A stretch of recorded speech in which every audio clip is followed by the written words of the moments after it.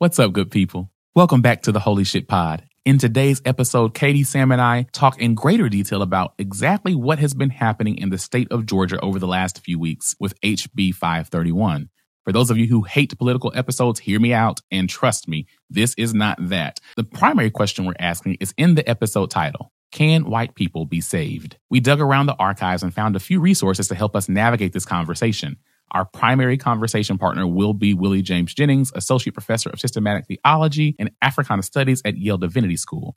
Just to be clear, Willie is not here, but we should have invited him. Definitely. So if any of you know Willie personally, we'd love to have him on the show. Honestly, we didn't even try. Oh, I'll text him. But for today, we've just revisited some of his work to frame and guide this conversation and to keep us from going off on random political rants due to just how pissed this has made, I don't know if I can say us, but me. So go ahead and grab your walking shoes and have a nice little nature walk while you listen. Let's get into it.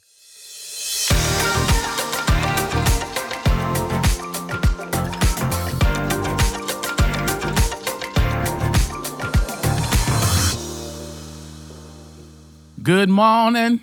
Good morning. The head of the Mother's Board Ministry, Secretary Marcia Fudge, who's also the Secretary of Housing and Urban Development, wants everyone to know that proper church protocol means when I say good morning, you say it back. You say good morning in response. That's right. That was so beautiful. She like tapped her ear. That was so Ain't beautiful. y'all got home training? She said, good evening.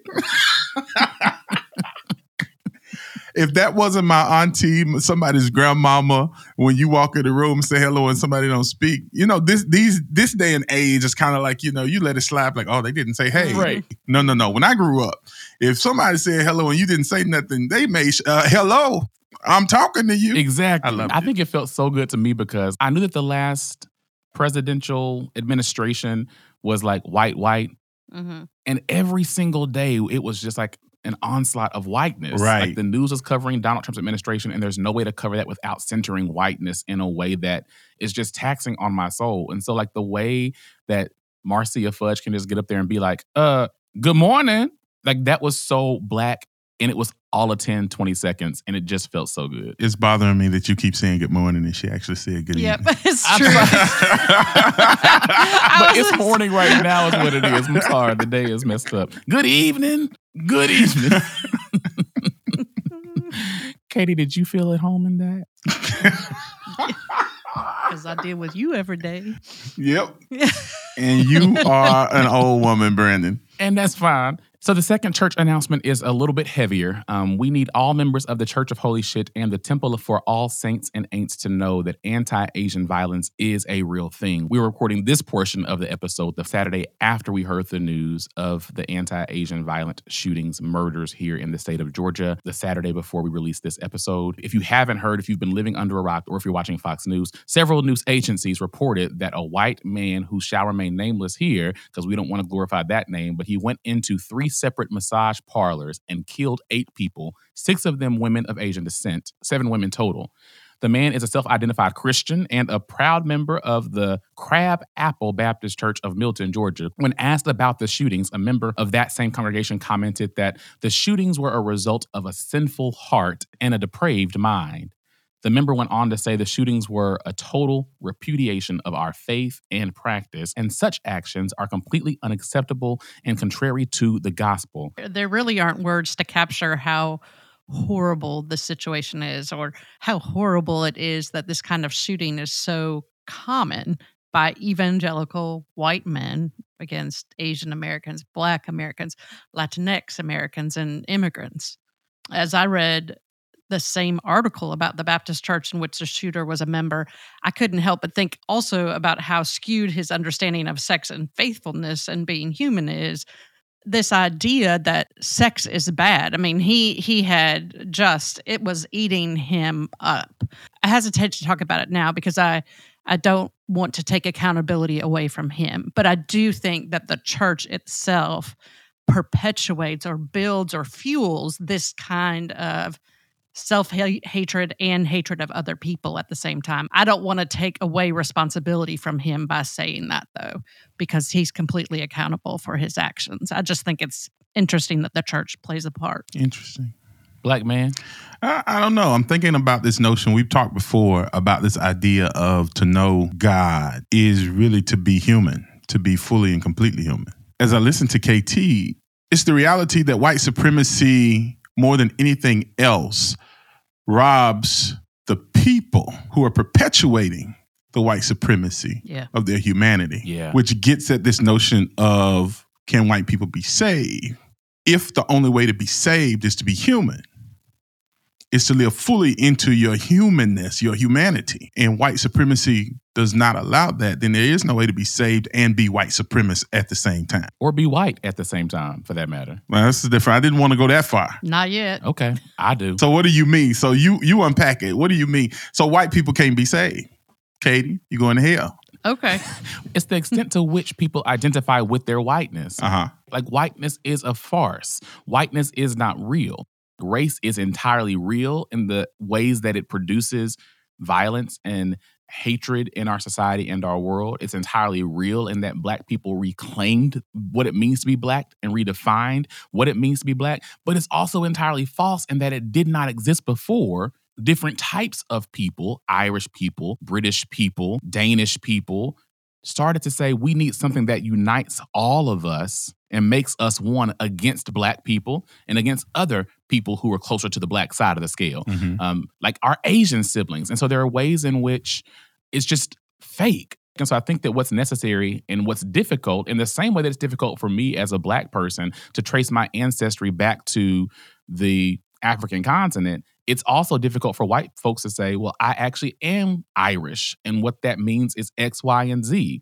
And I think the other thing that's challenging is because of how effective white people have been in centering whiteness in the conversation, we do oftentimes omit our Asian siblings. Right. Because I've done it. I position Asian folks as being closer to whiteness, right? We have these stereotypes of Asians being the model minority, right? Asians being the closest to whiteness and that they have X, Y, and Z characteristics.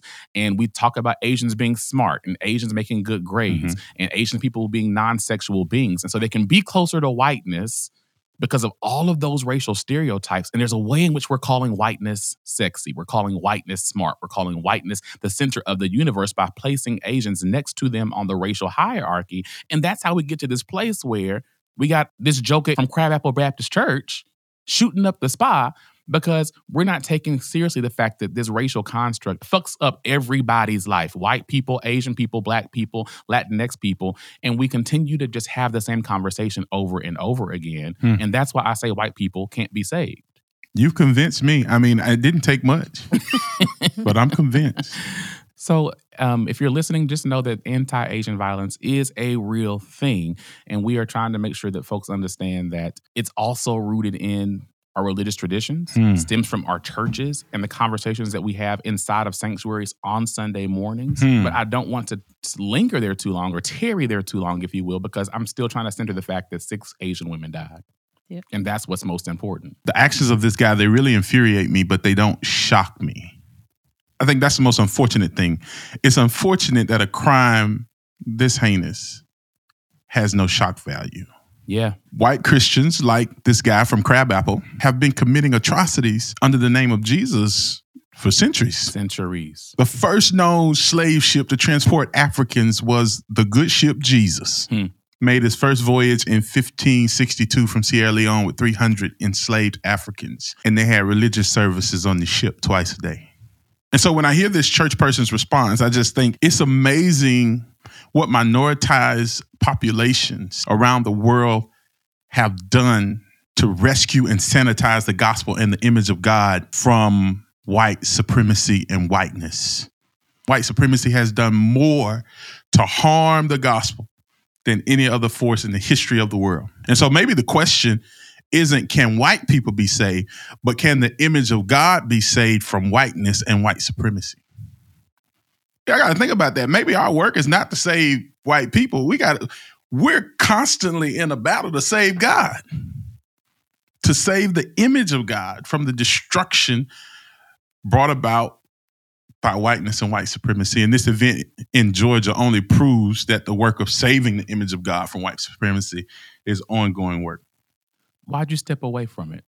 I heard you say the first time, right? Saving the image of God. But then when you got into your little black preacher rhythm, you said saving God and then step back into saving the image of God.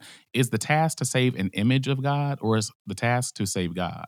That may be a tension that I still wrestle with, because the question is something I need to parse out. It's not that I'm afraid of the answer. It's just that I need to think about it a little more. The question is, has God been denigrated by white supremacy, or has the image that is being perpetuated of God been denigrated? Are we trying to save God, God's self, or are we trying to rehabilitate and rescue the image of God that has been, what's the word that I'm looking for, that has kind of been taken captive by whiteness and white folks? I think it is God's self. And there's a book that we can post in the show notes called Of Manna and Mercy that rereads the Bible through a constructivist lens. And it's this notion that God and humanity are in a relationship.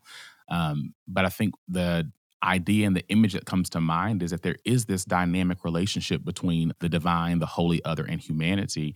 And at this juncture in history, and for at least the last 200, 300, 400 years of history, white people have literally taken God captive, hidden God in a box, locked the box, put it in the closet, put it under the bed, put it in the storage, put it in 57 safes with retinal scanners, and they've taken God captive. And I don't believe any of us have ever truly seen God in the American context, but all that we are pining after is white people's vision of God. And so it's not the image that needs to be saved. The image is the problem. We need to save God. In the same way that 2,000 years ago, God sent God's only child. We're not gonna go to the Baptist. But the Baptist turn is helpful here for me, right? Because in that same way, if that's the story you believe and you proclaim, what's the way that you honor God most? Return God the favor. As opposed to creating God in your own image, go back and save God just like God sent God's child to save you. That's some good stuff right there. Katie is ready to give her life.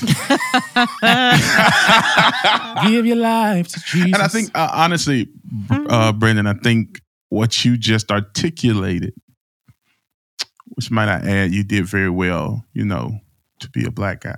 I'm smart for a black guy. Hella articulate. What you just articulated is really, I think is really what I meant. But because I hadn't really parsed out this distinction between kind of, am I talking about God, God's self? Am I talking about the image of God? I think I knew that I was talking about God, but I wanted to be careful with my language, with my words, in case I hadn't really thought that completely through, or but what you just articulated is exactly what I meant. I mean, and the reality is, I say things for how I experience and feel them in the moment, because that's the most truthful thing I can do. I might go back and listen to this episode and be like, actually, let me nuance that a little bit. Trust me, we know. Oh, shut the hell up. But I do think today and every day, that is something like that's the first time that I've thought that thought in that way, because I've been in this place of trying to figure out if saving any version of Christianity or faith is necessary, or can I lean into what it means to be human and lean into humanism more, which we have to do an episode on because we've gotten a few emails asking for that. But this language of what it means to save God and to assume that what we've been relating to is not God at all breathes fresh air into the conversation, for me at least. It does. What I will say is Asian people are holy and Asian people are sacred. And what I will say is that as long as we are killing Asian people, we are still worshiping the white God or white folks' image of God.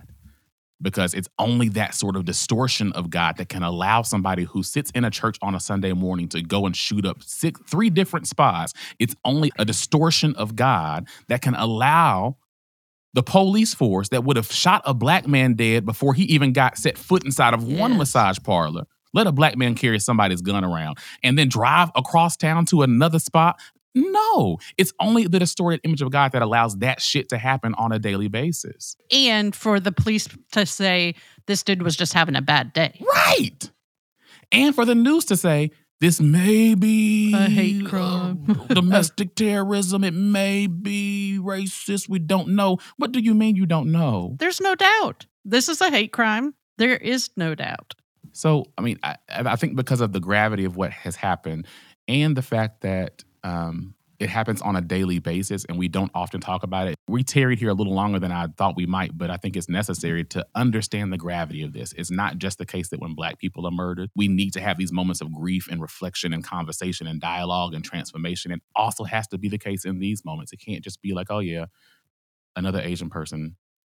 Or we can't assume that this is the first time this has happened. It may be the first time that it's being reported on in this way and to this extent. It is one of the first times that I've seen a national conversation in this way. And I think it has a lot to do with the fact that we had an idiot in the White House for the last 4 years who talked about the China virus. Yep.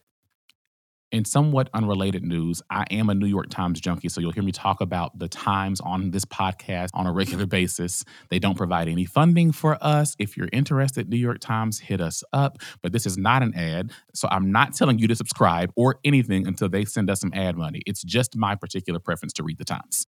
That being said, the Times released a fascinating list of people who can and cannot get a vaccine. And it is actually really surprising and kind of saddening. An 18-year-old in Shanghai can get the vaccine, but a 70-year-old in Shanghai cannot. Like, some of the most vulnerable people in Shanghai are not able to get the vaccine. An 80-year-old person in Kenya cannot get the vaccine. A 90-year-old in South Korea cannot get a vaccine. Nobody in Haiti can get a vaccine. Over 61 countries have 0 vaccines and are not dispersing them. Who can? Anybody who can afford a smartphone or an internet connection in India and who's also over the age of 60, they can get one. Anybody who can pay $13,000 and travel to the United Arab Emirates for 3 weeks and or is 65 or older and can prove that they have a health condition, they can get a vaccine. But you know who can't? You can't get a vaccine if you're a smoker in the state of Georgia. You can't if you're a diabetic in Connecticut. You can't if you're a pregnant woman in Germany. You can't if you're a grocery store worker in Texas. But I think this tension that I'm realizing is I think all three of us have gotten at least one dose of a vaccine. I think Katie, you and I are fully vaccinated. Sam, you have your second dose coming soon. It's still troubling that the United States and other minority world countries, minority world being, like we talk about the developed world, but I've heard this new language recently of minority world because people that live in Western context truly are the minority of the population. While we're stockpiling vaccines in the minority world, over 140 mostly low-income countries around the world will likely take until 2022 or longer to vaccinate their population. Yeah, well, one of the things that I was thinking of in terms of the hoarding is I think we just sent AstraZeneca. We had a stockpile of AstraZeneca that we sent to some country. I do not know what it was, but it's like we're even Canada and Mexico, I think. Really? Yeah. So we're like stockpiling vaccines that we can't even use. But I mean, this is just simply continuing this America first mindset that really didn't start with Trump. This has been a mainstay of our kind of view of the world since we started. We are looking out for ourselves at all costs while simultaneously doing all kinds of things that hinder our ability to get the virus under control. Easing masking and distancing restrictions, sending teachers back to school without vaccines, encouraging travel again. We're like this this perfect storm of abject selfishness and instant gratification at the same time. And all that does is kill more people in our country, and it continues to perpetuate the rising deaths of people around the world. I'm thinking about, like, we've got a group chat with some of my friends. The age range is similar. We're all between 30 and probably 45. But we all have really different things. Some of us take multiple medications a day. One of us are pregnant. It's not me. I'm not the pregnant one. That would have been an announcement. You know, you're like 57 months pregnant. I had my baby. You birthed that baby. Hey, glory. Jesus, pregnant in the spirit. For the last month, we've been having conversations about trying to get vaccinated. And one of my friends had gone to 2 or 3 different locations, and they basically said, no, you can't be vaccinated. What I thought was crazy about this is that her husband is a nurse in the part of the ICU that is the COVID wing. And I'm thinking to myself, she has 3 children. She has older parents. They don't live with her, but she interacts with them regularly. And I'm thinking to myself, so they will vaccinate your husband who works in the COVID wing, but they won't vaccinate his spouse. That just did not click for me. My pregnant friend who's about to give birth, who's been really concerned about being able to get this vaccine, had to go through churches and different places. She's been trying to find places that she could go and get this vaccine, because she knew if she went like to a Walgreens or to somewhere else that they would basically deny her the vaccine. And so this has just been very fascinating and interesting as we think about who is eligible for this vaccine. So the word is, folks, we still want you to continue to seek out vaccines and be vaccinated. That is the best choice you can make for your health and for your life. If you have vaccine angst, just know that it, for all intents and purposes, is safe. And if you're a person of color who has angst around vaccines, look at the number of white people rushing to get it and getting it by improper means and methods, and get this vaccine. The last announcement, it seems to be the case that Republicans have officially rejected Donald Trump himself. However, they've embraced his tactics. Politicians like Marjorie Taylor Greene from the state of Georgia have decided that they do not have time for legislating, but they do have time, plenty of time, in fact, for brand building on social media, television, and through public appearances. Members of the Social Justice Ministry of the Church of Holy Shit and the Temple of All Saints want you to know that we see you, and that's real, real cute. Yeah, I think Marjorie Taylor Greene said she was so glad that she wasn't on a committee so she couldn't be bogged down by all that work. I'm like, what the fuck are you supposed to be doing? Like, this is what... Ooh, sorry, Sam. I know you're trying to stop cussing. Is he? When? Where? I mean, when I was reading that article, I started thinking about back to Walter Wink, who talks about the powers and principalities. And one of the things that the powers do is create diversions and distractions. And that's what this kind of stuff is. Like, they don't want us to know what's going on behind the scenes. So these like social media caricatures are out there spewing hate and vitriol. They're just trying to work to stall anything the government can do. They're working to ban Black people from voting, and they're working to fuel the kind of shootings that we were just talking about. This is why I miss David, because at least David would quote Black people. You come with some damn Walter Wink shit. Yeah. First of all, Brandon, you said it seems to be the case that Republicans have officially rejected Donald Trump. I'm not quite sure if that's the case yet. The person. I still don't think that that's the case yet. The jury is still out. Jury is still out. I think eventually they will. The challenge for Republicans, I think, is that their brand building does not involve reimagining the values of their party. What they want to do now is change the rules, redraw lines, keep people out. They want to say, okay, in order for us not to lose, we don't want to evolve. We don't want to have to grow. We don't want to have to reflect and figure out who or what we need to become. We just need to keep y'all niggas from voting. Right. And it's like, as long as we can do that, we'll still hold on to some vestige of power for the near future. And I will be glad when that day comes where it's over. Like, they couldn't win if they wanted to. So I think this is actually a good spot for a quick break. The word for the people today is a question about whether or not white people can be saved. We've kind of teased that a few times here in the first part of the podcast, and we want you to hold on to your horses and hang out for a bit. We'll be right back after this selection from the choir. Sing, choir.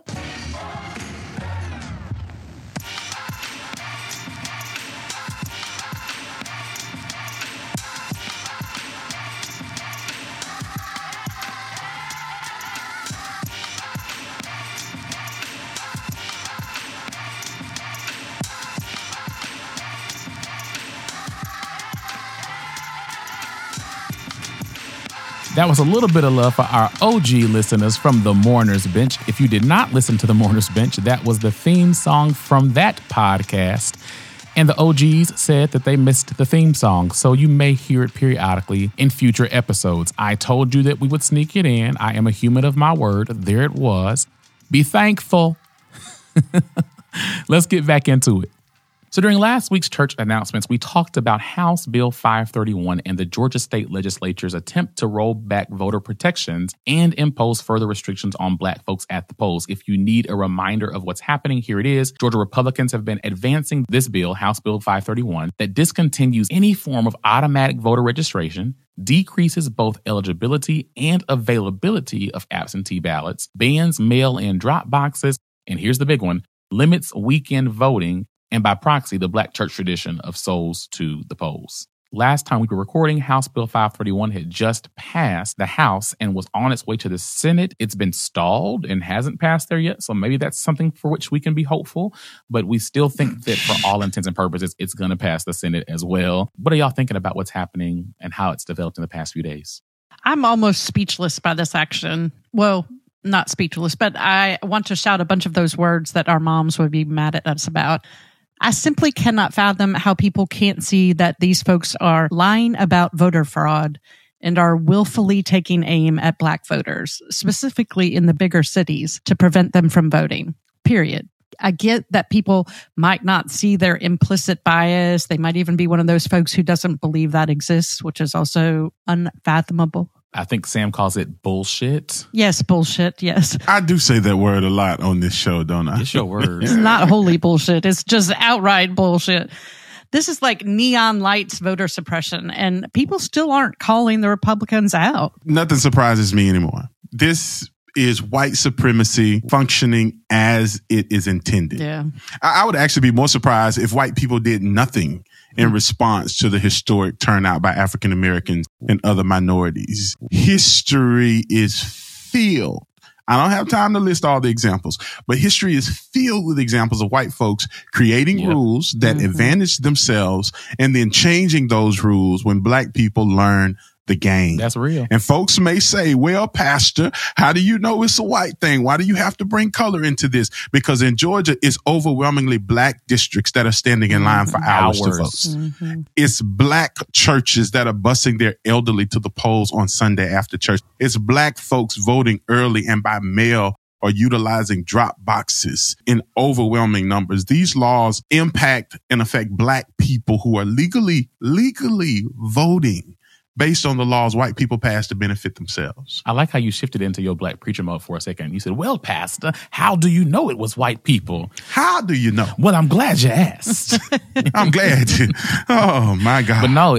Well, I'm about to take a text. Go ahead. Take one if you want to. No. I ain't got no text. House Bill 531. You can read that thing historically. This is par for the course. I don't know if I was surprised, but it still does piss me off. Like, the predictability of it all pisses me off. Like you said, you can almost set your clock by white supremacy at this juncture. The only thing that may surprise me a little bit, if you're in the Georgia State Legislature, you can put your little fancy bio on the internet and people can go and search for it. And so I went and searched for the authors of House Bill 531.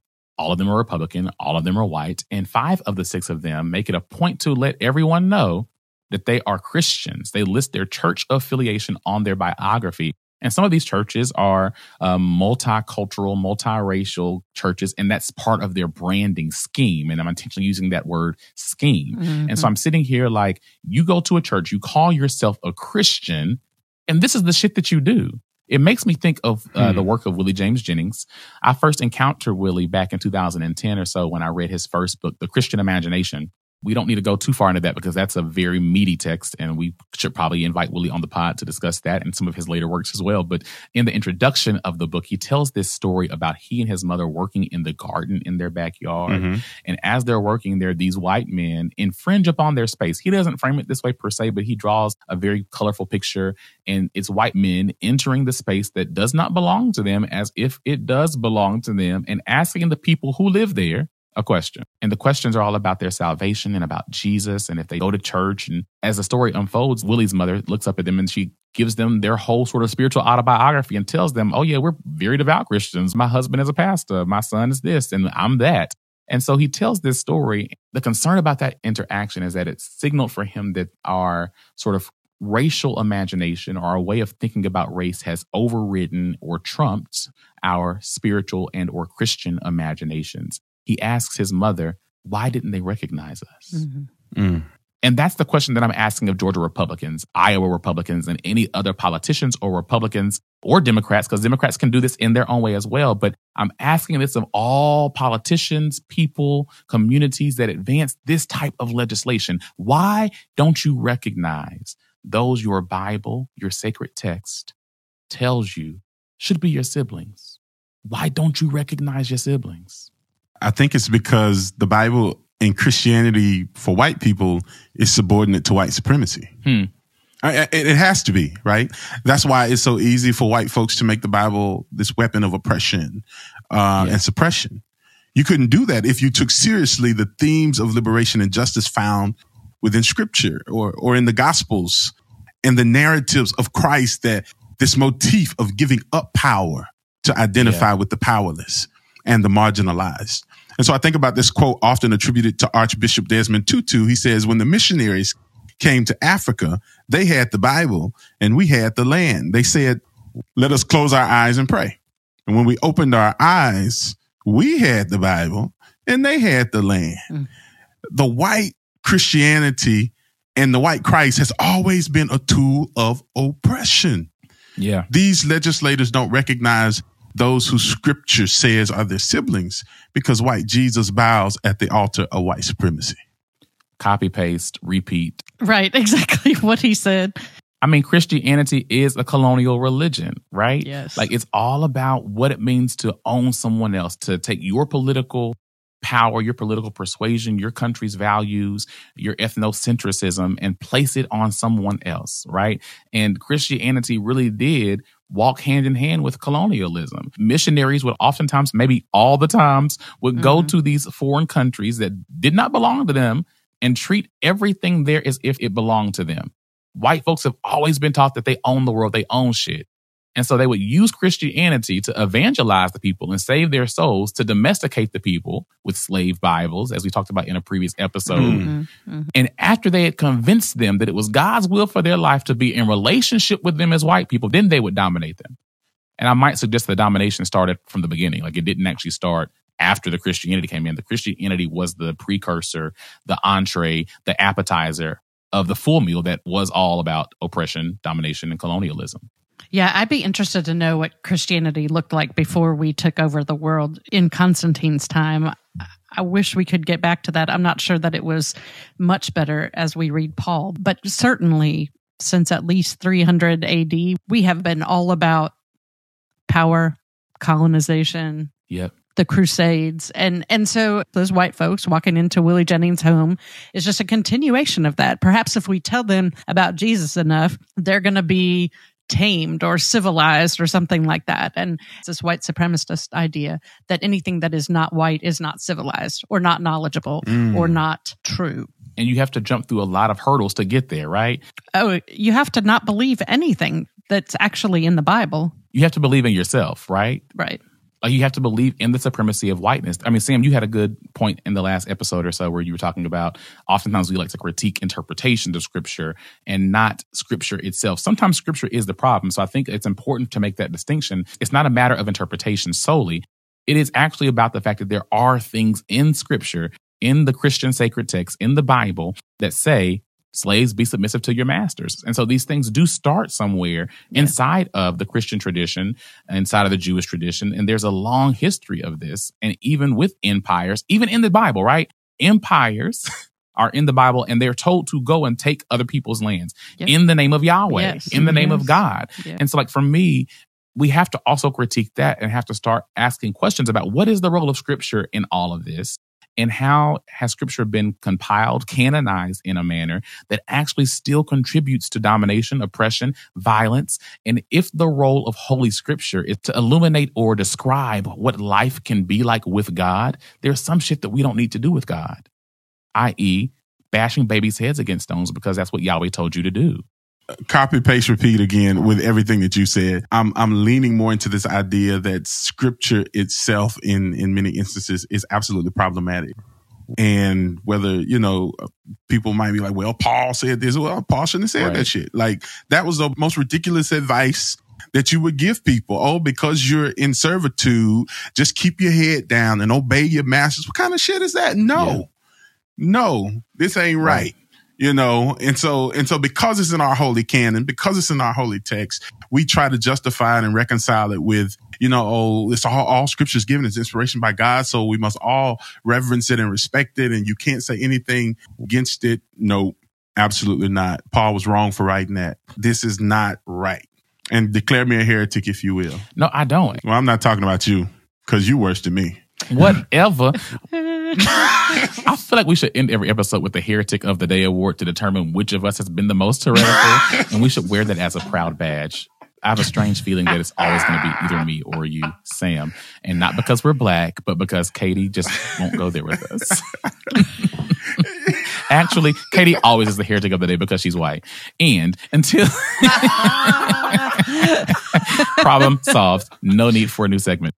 So lately, Willie has been furthering his research in this area. He's written a few articles and a book and had a few lectures even about segregation. And he's thought deeply about spatial politics and theology, spatial being space, like how we position things in a particular environment. Back in 2018, Willie James Jennings wrote a piece in the Christian Century entitled European Christian Missionaries and Their False Sense of Progress. The article begins with the question, can white people be saved? Now, before we go any deeper into this particular article, I want to linger here on this question because I think it assumes a familiarity with the concept of being saved, salvation. So let's start there. What is salvation? The Hebrew Bible or the Old Testament, the Hebrew word for salvation is literally Yahshua, which is actually also the Hebrew word for Jesus. Right. But it means like the Lord's victory or the Lord's deliverance. You don't put out your Hebrew Bible. Look at you. Ooh. I had to exegete the text. You like them pastors that they got one semester of seminary after 20 years of ministry talking about in the Greek, in the Greek. Hey, in the Greek, in the Hebrew, we see here.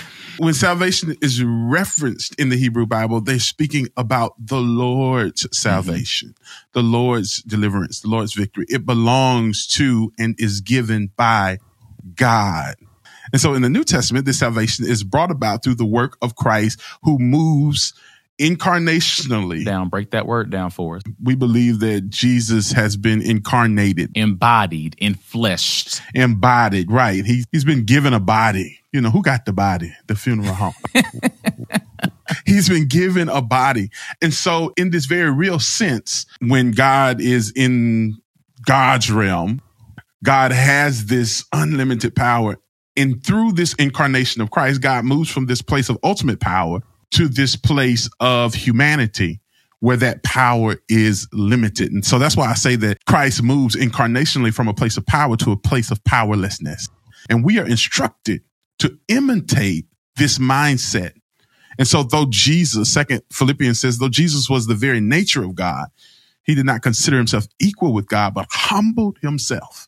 So if white people are to ever be saved, they must give up power and privilege and identify with the powerless and the marginalized in this society or in whatever society that they are in. I think you came to preach today. It's like you just got your manuscript because you keep citing all your little texts and stuff and going to the Hebrew and going to the Greek. So salvation to you sounds like it's about identifying with powerlessness. To be saved, one must give up power, or at least for white people, right? Talking about white people right now. Okay. I'm just making sure. So Katie, what about you? Like, what is salvation? Yeah, so that's interesting. We don't talk about being saved a lot in the Presbyterian Church. Whenever those folks would, come around our neighborhood and knock on the door and ask if I'm saved, my answer would always be, yeah, 2,000 years ago. This is about Jesus and what he did. You preached a word to them folks, Katie. Yeah, 2,000. Yeah, Shabbat. She said the blood still has power. That's right. Well, it's the death and the resurrection, right? Y'all trying to preach today. My salvation only comes through that. The Reformed tradition can talk for days about it, but in the normal church where people would think about, I'm not worthy of any of these gifts or any of this connection or any of this relationship with God again, but God, through Jesus and his life and death and resurrection, makes us one with God again. And so that is how we are saved. But I'm interested by what Sam said when I hear that white people, in order to be saved, must give up power and privilege and identify with the powerless in society. That's taking me to baptism, right? Which is a ritual of salvation, right? That I must die to something in order to live, in order to be saved. I just like that addition in there to think about what it is that we have to give up, because I think we think about salvation as something we don't necessarily participate in. But what I hear from you is a salvation where we have to do something. I think a lot of white people think similarly to Katie. While we're discussing salvation, salvation happened over 2,000 years ago, the finished work of Christ on the cross. That was God's salvation. That's why he's Yahshua. And so it's interesting that white people believe that they are saved, but also believe that they have to go out and save everybody else. You just said it. That's some crazy shit. So we are already saved. So we got to make sure everybody else is saved because we are in a perpetual state of being saved or living in salvation. Right. Wow. I don't know that it's all white people. That's my white people. Right. It's your white people. It's the Presbyterians. Right. It's not the youth groups that are knocking on my door asking if I'm saved. Y'all are saying this like is more so Presbyterians, but I think a lot of white folks believe that they're saved. That they're saved. Is it that they are already saved or that they are themselves salvation? Ooh. Well, I think because a lot of white people identify with Christ as being this white figure, this blue-eyed, blonde-haired, it's this white man died for people to be saved. Of course, it's white people because he's white. White people identify salvation as something as theirs and also as something that they must spread to the rest of the world, that they must give to everyone else who may not have it. Right. This is ours. I would like to know how many missionaries are going to Switzerland. Right. Right. Are going to Denmark. Right. I want to know what those missionary programs are like that are going to primarily white parts of the world. That doesn't raise any money, though. It only raises money if you say I'm going to Africa or I'm going to South America, where the brown people are. Like, you can't raise some money for a mission trip to Denmark. The money is not an issue. They write checks. It's about where they prioritize, where they believe that they have to go and evangelize. Yeah. This is intriguing because I'm thinking now about like this phenomenon of door knocking and how in particularly like Baptist churches, evangelical communities, there's this trend where you go and knock on people's doors to ask them if they know Jesus, to ask them if they've been saved. And I'm thinking about zip codes and how people pick zip codes. And I'm thinking about congregations. I was a part of a congregation when I first got to Atlanta. When I say I was a part of, I mean I was on staff at a church in Atlanta. They every Saturday would have Soul Winter Saturday. And they would go out and knock on the doors in their own neighborhood. It was always in the Black neighborhoods. They never went to white neighborhoods to evangelize them. And so there was this presumption that it was all about saving Black people. I live in a very, very white neighborhood now. It just happens to be the house that was available at the time that I was looking for one. And nobody's ever come on my doorstep trying to save me because they probably presume I'm saved because of the zip code in which I live. You know Jesus. That's the thing, right? Well, that's interesting because nobody comes to my door here, and I live in a predominantly white neighborhood. But in Durham, when we lived in North Carolina, folks were there all the time. 2 times a month, they would bus in the white youth group from some sort of local-ish Baptist church. Probably from Raleigh. Probably. They probably did come from that far away because my neighborhood was fairly mixed. And so, yeah, I had never thought about that being the reason why they would come to my neighborhood there. I mean, we had Jehovah's Witness, we had the Southern Baptist kids all the time. You were adjacent to the Black people and the brown people, so they had to evangelize you in case some of that Black stuff wore off on you as a white woman. And clearly it did because you're a lesbian. And I love the way that Katie is using nice language. I didn't live in North Carolina as long as you, but as soon as I got there, it was very clear and apparent, even in the language that people use to describe the geographical locations, that Raleigh was the white part and that Durham was the Black part. Yeah. And when you even look at the cost of living between the two places, I think even though they were right up the street from each other, it was almost a $15,000 difference. Between the cost of living in Raleigh versus the cost of living in Durham. It was very much the place that you sent the missionaries, that you sent the people to evangelize. You weren't sending buses into Raleigh, into those super rich white neighborhoods. Right. They were going to Durham where the Black folks were. Where the Black folks were and where the violence is, right? That's the other piece of it. They talk about the violence that happens in Durham, but if you look at the numbers of homicides or what have you, it's the same in Raleigh and Durham per capita, but they don't talk about it. They only talk about it in Durham because that's where the Black folks live. So continuously keeping up this image that violence exists around Black folks and white folks are following the law or something. Yeah, because they've been saved since Jesus. If you belong to a church that does these little door knocking salvation campaigns, I want you to ask for a... They ain't listening to us, Brandon. No, some of them are. I think some of them might be. Because I think there's some... I do know for a fact that there are some listeners that may be connected to me from a distance who are reading themselves out of these traditions and trying to find the courage that it takes to take the next step, right? I'm a firm believer that nature doesn't like a void. And even if this religious community is no longer serving me and no longer fits me, there's a way in which it is still filling something in my life. And in the absence of something to be placed in that void, I'm going to stay in this context. So you may be a person who doesn't agree with what's happening. And a way to initiate a conversation in that community is to say, what's the zip code of the houses that we visit most frequently when we're trying to save souls? Because you can quickly find data about what kind of people live in those zip codes, what they look like, what they smell like, their racial, ethnic background. You can quickly find that information. I was walking outside one day with a couple of friends, and in undergrad, I had a very racially diverse group of friends. It was kind of odd because we were at an all-white school, but it just so happened that I knew all the black people who went there because it was that few of us. And then white folks who were kind of, I wouldn't even call them politically solid with our struggle necessarily. Some of them were, but some of them just, I think, wanted a black friend. We were coming out of like TCBY treats or something, getting yogurt, very like granola activity. And as we were coming out, there was a man who was clearly like living in some state of poverty. The person wasn't housed.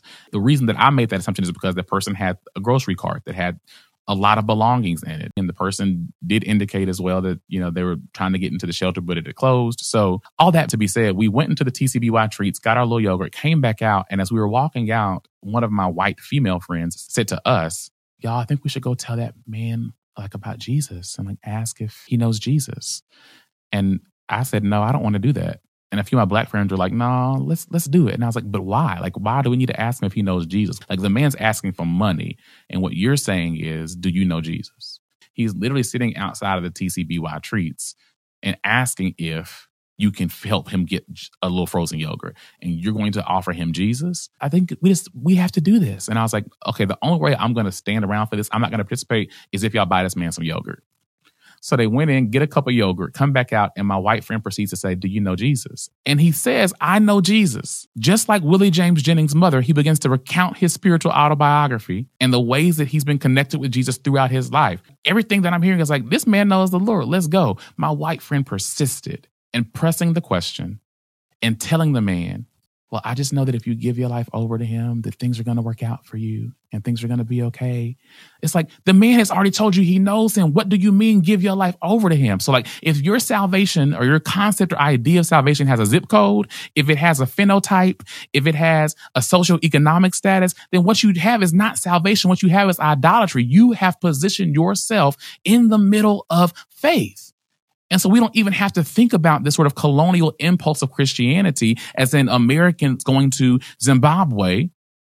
It's literally walking across the railroad tracks, going into a zip code, connecting to a racial ethnic other. That still is a colonial impulse.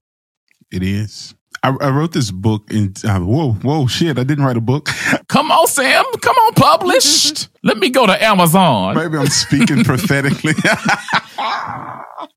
I wrote this paper in seminary titled Ecclesial Colonialism and the Ways in which our spiritual policies colonialize other countries and cultures. It was really focused on the prosperity gospel. As we talk about this, I'm wondering how much of this prosperity gospel, this notion that because of your current social economic status, because you're poor, because you don't have money, because you find yourself homeless or in a certain situation, you have sinned or you have done wrong or you don't know God. And so it almost seems like your friend could not fathom that this person actually had a bona fide relationship with Jesus because of his condition.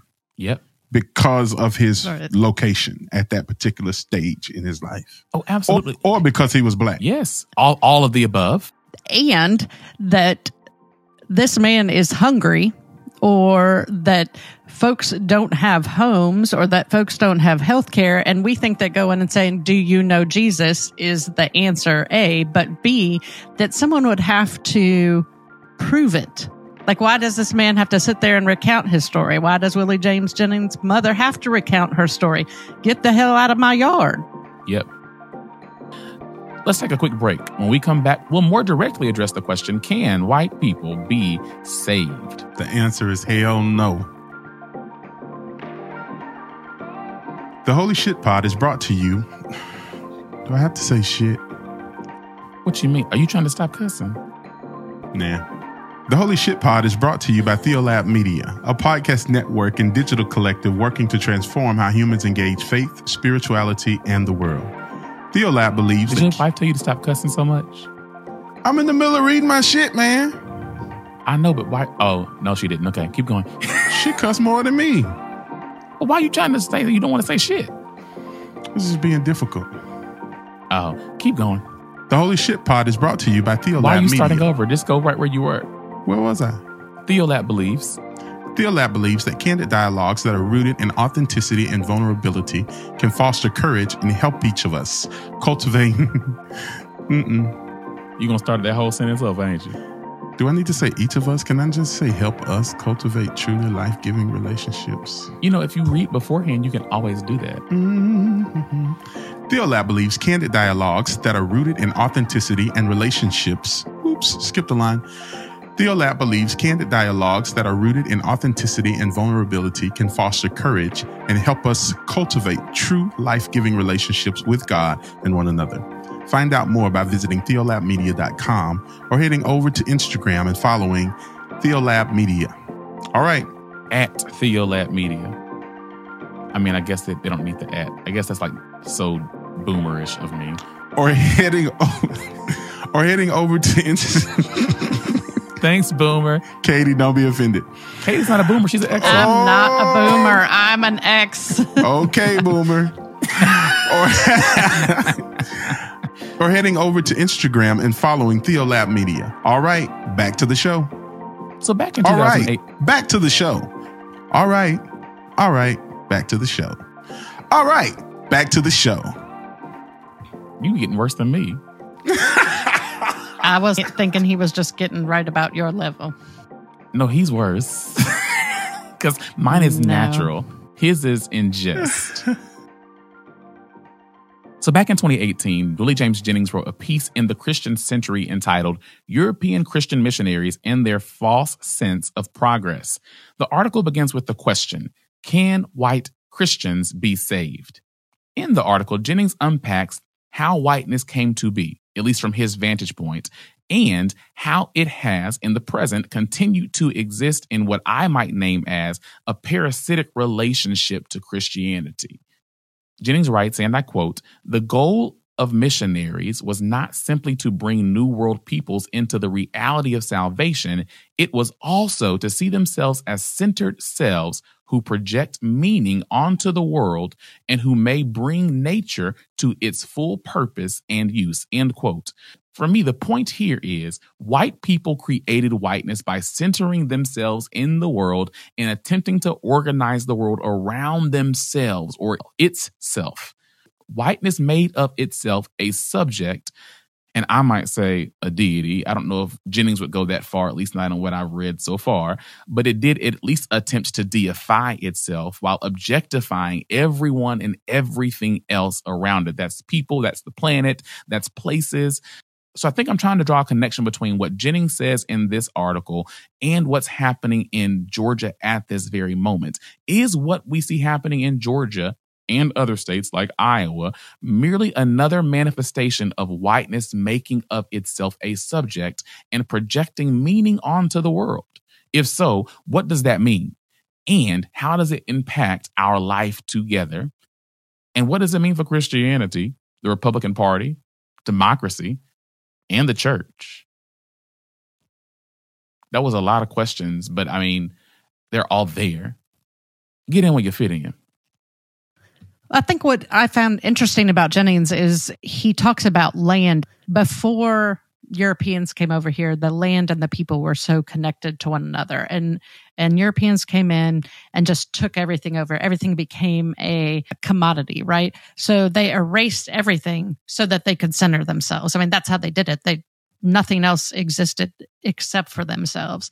And that through time, white folks or whiteness has continued to draw lines and create these segregations that exist. And so I know that when I was thinking about it in relation to the Georgia legislature, or even my time back in North Carolina, is that white folks have declared that Black folks don't belong in these spaces, that the area of the legislature or government or politics, this is not a place for Blackness to be. This is only a place for whiteness, either white folks or people who are going to fit the structures that we have designed. That is what belongs here. And so we need to continue to erase anything that is not white in that space. Right. And white people have always found really interesting ways, and by interesting, I mean violent, ways to do that. We see that in Tulsa, the Tulsa race massacre, not race riot, race massacre. White folks going to Tulsa and killing Black folks who had attained too much power, who were being elected to public office. We saw that in Wilmington, right? White folks going to a city where Black folks were amassing power and being elected to public office and killing them to make sure they were scared and wouldn't run. We saw that in the Atlanta race massacre. So throughout history and time, white folks have always responded in these ways to make sure that Black people are clear. You don't belong here. This is not your space. Every lynching was about making sure that whiteness got to project its own sense of meaning, and it got to define everything in the space. Black people's bodies, the trees, nature, buildings. It got to project its own self on everything. So say more when you say that phrase, you don't belong here. What exactly do you believe white people mean? Because it's not your phrase, right? You're saying that that's what white people are saying. There's another Willie James Jennings piece. We're going to have to see if he'll come on the podcast and have a conversation with us, because that would be really fun. But there's a lecture that he offered. I believe he was at Louisville Seminary, and he's talking about sundown towns. Do you know what sundown towns are, Sam? You got to be home before the sun goes down. That's it, right? Don't be caught in these neighborhoods. Don't be caught riding through Coleman, Alabama. See, you know what? You got them by name. Don't be caught riding through certain parts. Listen, I'm from Alabama. I know where the sundown towns are. You know it. And so at the end of the day, what sundown towns were about, so if you don't know what they are, sundown towns are the equivalent of suburbs, if you really want to be real. But they were towns that purposely moved African Americans, Black people, sometimes also Jews, sometimes also Asians, out of the towns. And they aggressively sought to make themselves all white communities. Jennings talks about this in the lecture that I referenced earlier. So these towns that were filled with Christians aggressively pursued geographic whiteness. So the goal of that was to protect whiteness from Blackness and to ensure that there could be a space that could move about free of any other bodies, free of any other perspectives other than their own white perspectives. And so when I'm saying that white folks are saying you don't belong here, that's what it literally means. So I think that we now have sundown churches. We now have sundown political systems. We now have sundown community life centers. We have sundown malls. This hasn't left. There are still places that I won't drive after the sun goes down, even in the state of Georgia. I see it. I definitely understand and see it and agree with that. When you said the phrase a moment ago, you don't belong here, I thought about it in the context, not necessarily as geographic locations or places like churches or malls or neighborhoods, but hierarchical systems and structures, economics, government, those things. And it's kind of like you only belong here in the capacity that you are permitted or that you are allowed. And so it's not like, hey, what are you doing in this neighborhood? It's like, oh, you walk into an executive board meeting with presidents and vice presidents and people are looking at you like, whoa, you know, are you in the right room? You know, like, how did you get in here? Right. And it's the same thing. It's not the geographical location, right? But it's like, how the hell did you get through these cracks? Who interviewed this guy to be the VP? Like, you know, it's kind of like you don't belong here because you're not sweeping the floor, because you're not driving the bus. Yeah. You have a role and somehow you've escaped that role and you're in a place that you really don't fit. And so now it's our job to prove that you don't fit and then to do what they say, to instill integrity in the system now, because people have stopped believing that the system worked because look, Jethro is somehow VP. So Black people don't belong at the polls. Correct. Kamala Harris doesn't belong in the vice president's office. Right. She could be anything else. She could be the chief of staff. She could be all of these other things, and that's fine so long as she can't be VP. Right. No. Right. It's about control, it's about exploitation, and it's about containment. And ultimately, when you have those three things as your goals, the outcome of that, the outcome of wanting to control, exploit, and contain is actually just going to be that you're killing people. It's going to be violence. It's going to be genocide. That's what Jennings says, right? That segregation, this geographic segregation. If you can't have legislated segregation, we're going to go ahead and have geographic segregation. That is always the precursor to genocide. And so that's what's happening now in the streets when Black people and brown people are shot. And that's what's going to happen as Black and brown folks are continued to be silenced and held back from participating in what Americans, quote unquote, Americans, free people are supposed to be able to participate in. Well, so Jennings does take it to the next level, though. Jennings says that the church has been the high priest of segregated spaces and places. My God. Like the church hasn't served as a corrective. So the pastor of North Point Church isn't saying to the Republican representatives sitting in the pews, hey, you're doing evil, you're doing ill. The church is sanctifying it. The church is saying this is actually okay. This is all well and good.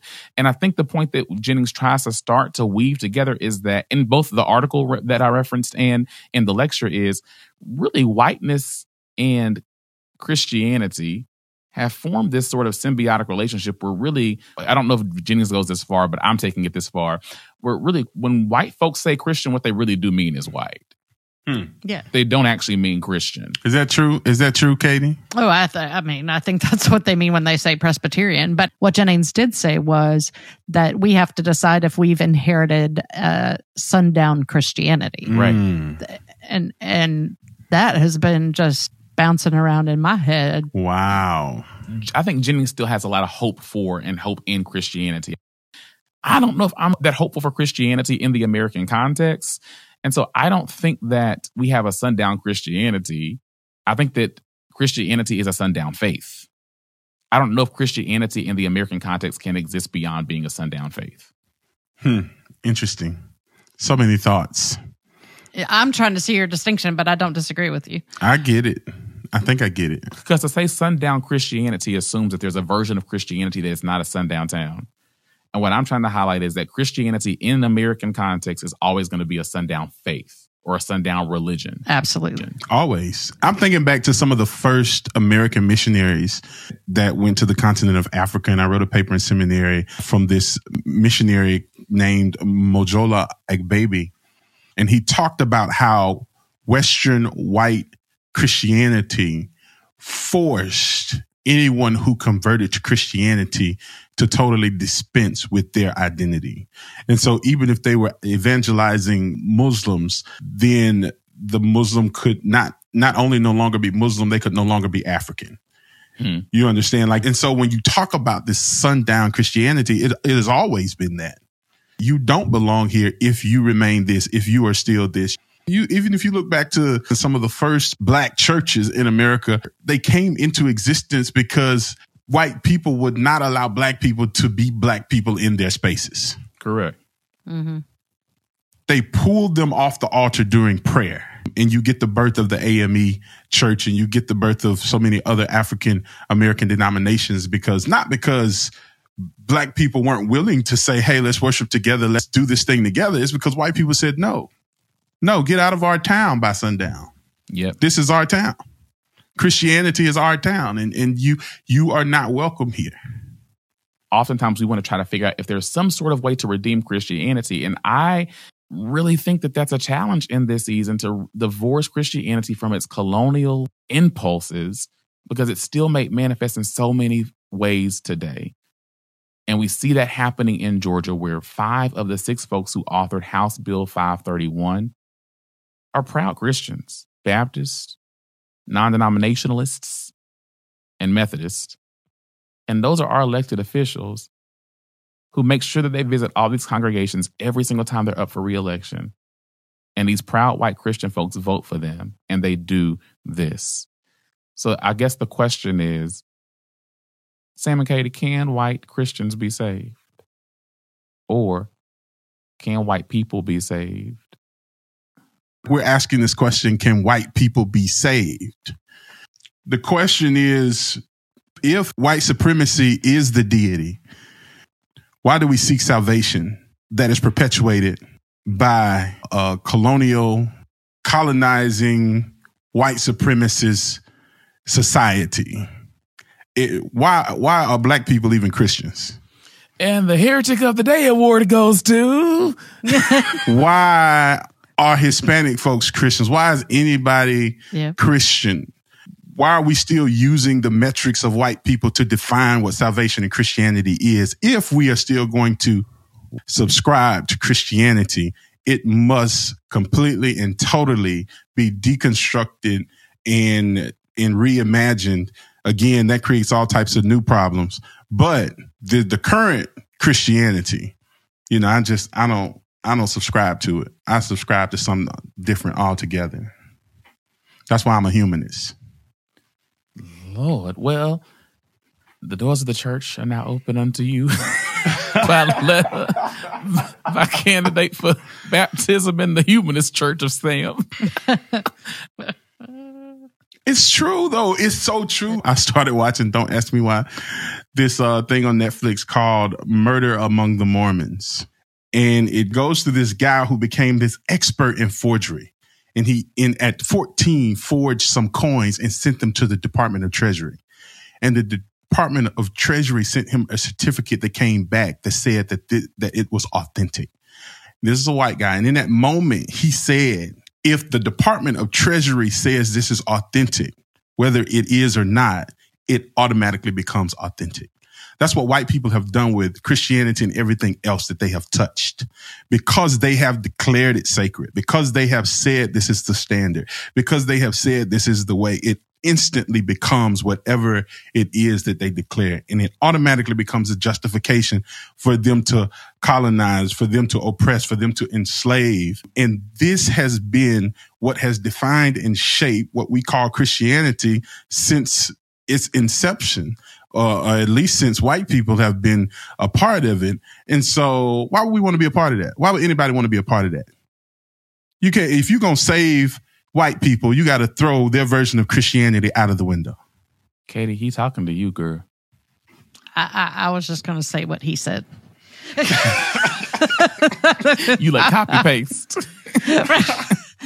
Cite my source. I mean...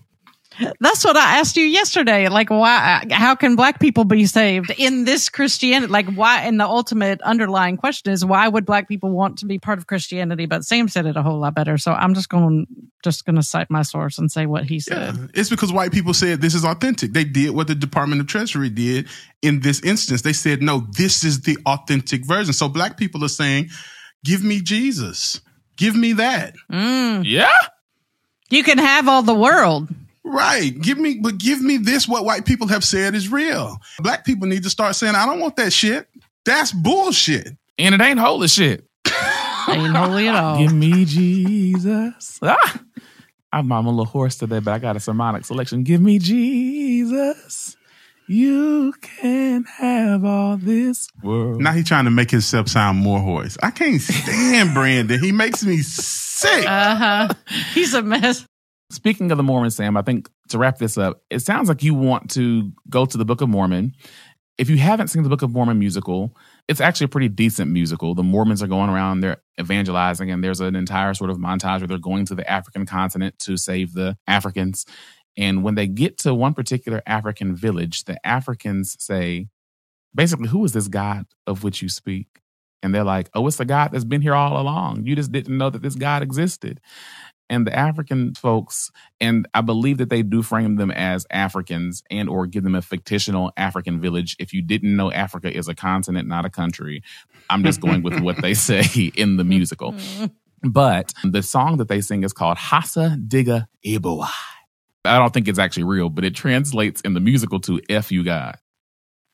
And the whole musical is like, we don't need that God, because if the God you talking about has been since the beginning of time, that God's let all this other shit right here happen. So to your God, I say Hasa Diga Ibawai. It sounds like that's what you said, Sam. I'm saying that. Hasa digga ebowa. Now, Mama, I know you're listening. My question is, do you cringe when we say Hasa digga ebowa? Because is that a swear word, Mom? Is that a swear word? Let me know. Write it in the comments, Mom. Love you. Let's take another quick break. When we come back, we'll head on to the Mourner's Bench. Stick around for a good old belly laugh. Hey there, friends. Are you enjoying what you're hearing on the Holy Shit Pod? You better be. If so, you can support this podcast and other Theolab media projects by visiting patreon.com/Theolab Media. Hey, Katie. Hey, Katie. Yes. What are other Theolab media projects? I'm glad you asked. You sound like a black pastor. I'm glad you asked. Go ahead. I hear you. We have Healing Jephthah's Daughters. Ooh. And How to Live When You're Afraid to Die. Who's the host of Healing Jephthah's Daughters? That sounds really intriguing. That host is amazing. It's Reverend Dr. Lisa Weaver. Ooh, and who's the host of the other one? That is Natalie Faria. I'm excited. I can't wait till they come out. Are they coming out like maybe in the next few weeks? Is like the trailer for Healing Jephthah's Daughters coming out by the end of this month? Yes, it is. I mean, I really don't know, but yes, it's supposed to be out by the end of this month. Too much branding. You can't ask every single question. You got to ask one question and let her give the rest of the information. But she don't know the answers. I was trying to lead her because she actually didn't know the answers. Oh. It was supposed to, but I hadn't heard anything. Do you also see that the idiot that wrote the copy for today's episode said, let's go back? Oh, it is the Mourner's Bench. We renamed that last section the Mourner's Bench. Yeah. I thought it was the podcast. Let's go to the bench. Katie, did you finish your ad? I didn't because you just said that. Okay, you go. All right, let's head on over to the Mourner's Bench. Y'all some special ass people, man. All right, good people. The time has come and the hour is nigh. It is time for our weekly closing segment that we like to call the Mourner's Bench. We got some folks to sit on this bench this week. If you don't know what this is, go back and listen to episode 1. It'll clue you in. By this point, everybody under the sound of my voice should know what this here Mourner's Bench is. There's some folks that need to be saved from their trifling ways. Who's on the bench? I want to put all white people on the bench. Yep, it was bound to happen. And for you well-to-do, progressive, liberal white folks who's saying, I don't know why he put me on the bench because I'm out here fighting for justice. Oh, damn. And I'm out here marching for freedom. And I am an ally. And I support my black brothers and my Hispanic sisters and all of my minority siblings around the country. Your ass needs to be on the bench, too. I think you should press your claim. Press your claim. But I think there's a lot of folks who really get disturbed and really are challenged when we say all white people. And a lot of white folks are like, I don't want to be included in that group. I'm not bigoted like that group over there. I'm not homophobic or xenophobic or nativist. I'm not racist. I'm not any of those things like those white people who are trying to keep black people from voting. Those white people who don't want black people in their neighborhood. Those white people who believe this or who believe that. But I'm going to tell you something about whiteness. That just because you have stuck a Black Lives Matter sign in your yard, or just because you're a few generations removed from your slave-holding great-great-grandparents does not mean that you do not benefit from the whiteness that continues to oppress other people, other races, other ethnicities, other genders, others in our society. And you still have much work to do that goes beyond showing up at a march, that goes beyond wearing a t-shirt that has a nice slogan, that goes beyond getting arrested a couple of times. You will forever live with this burden. And until you understand that this is ongoing work that you will be engaged in, and I'm not talking about the outward work. I'm not talking about the work that you can, go look at yourself on Facebook doing. I'm talking about the inward journey. I'm talking about the internal work that you will have to continue to do for the rest of your life. And so that's why I said all white folks. So I'm not saying all white folks are in the same category, but I'm saying you all benefit from your whiteness and you all need to be on the bench because of that. Okay. I actually agree with everything that you've said. That came out of left field. Was it the subject matter that kind of triggered you there? I'm just tired of white folks. I've been tired. See, I'm a person of balance, and on this podcast, that's been my role to be tired of the white folks. And you have now taken away my role, and I don't know what to do. White people are going to think I'm just so hurt. It looks like, wow, Sam does not like white people. Oh my gosh. And that can be okay. That's not true. It's not that I don't like white people. Oh. So now you're going to apologize for it? I didn't say I was sorry. Oh. Even the white people I like, their ass is on the bench too. It's not that I don't like a couple of white folks. I do. The bench is hard. I'm going to be here a while. I know it. Until the Lord returns. Right. Katie, I love Katie. But Katie is lily white. Katie is like, she's like King Arthur's flower. Baking flour white. Baking flour? Not the unbleached. Katie is white. And because of her whiteness, she needs to sit her ass on the bench. Because I journey closely with Katie, I know how she reflects and I know how she thinks about things and I know some of the things that she goes through. But I also see her whiteness sometimes. And can you imagine the people who don't open up, who don't engage in these relationships with black folks and other folks, how much of their whiteness is showing? So yeah, all white folks on the bench. So are you going to sit next to all the white people and journey with them through this process? Are you going to? No? Okay. Yep. That's not my burden. That's not my burden. I'm just trying to figure out if they all sitting there together, that's not going to be good. That's not my burden. White people should never make it black folks' burden to help them through this journey of dispensing with their whiteness. I agree with you. Never. I agree with you. We just need like an usher ministry that helps to guide them because they're going to be lost if they're there alone. It's true. It's true. But if they're on the bench, they can't really do any damage from the bench. Right. I don't care. I don't care. These 5 people that I'm going to put on the bench are already there. Thanks, Sam. Yeah. But you're welcome. To be precise, Representative Rick Williams, Representative Lynn R. Smith, Representative Shaw Blackman, Speaker Pro Tempore. Is that how you say it? I think so. Tempore. It is today. Yeah. So Speaker Pro Tempore Jan Jones and Representative Barry Fleming, all 5 of you are on the mourners bench. There's a 6th person, but I forgot to look up your name because you refused to let us know whether or not you was a Christian. At least you didn't put it in your bio. Thank you to whoever you are, mystery 6th person. But all of you are on the bench because you took the time to author this crazy ass bill and you are advancing it through Congress in a ruthless way, trying to disparage black voters who are also Christians, who you should see as your siblings based on the Bible you claim to read.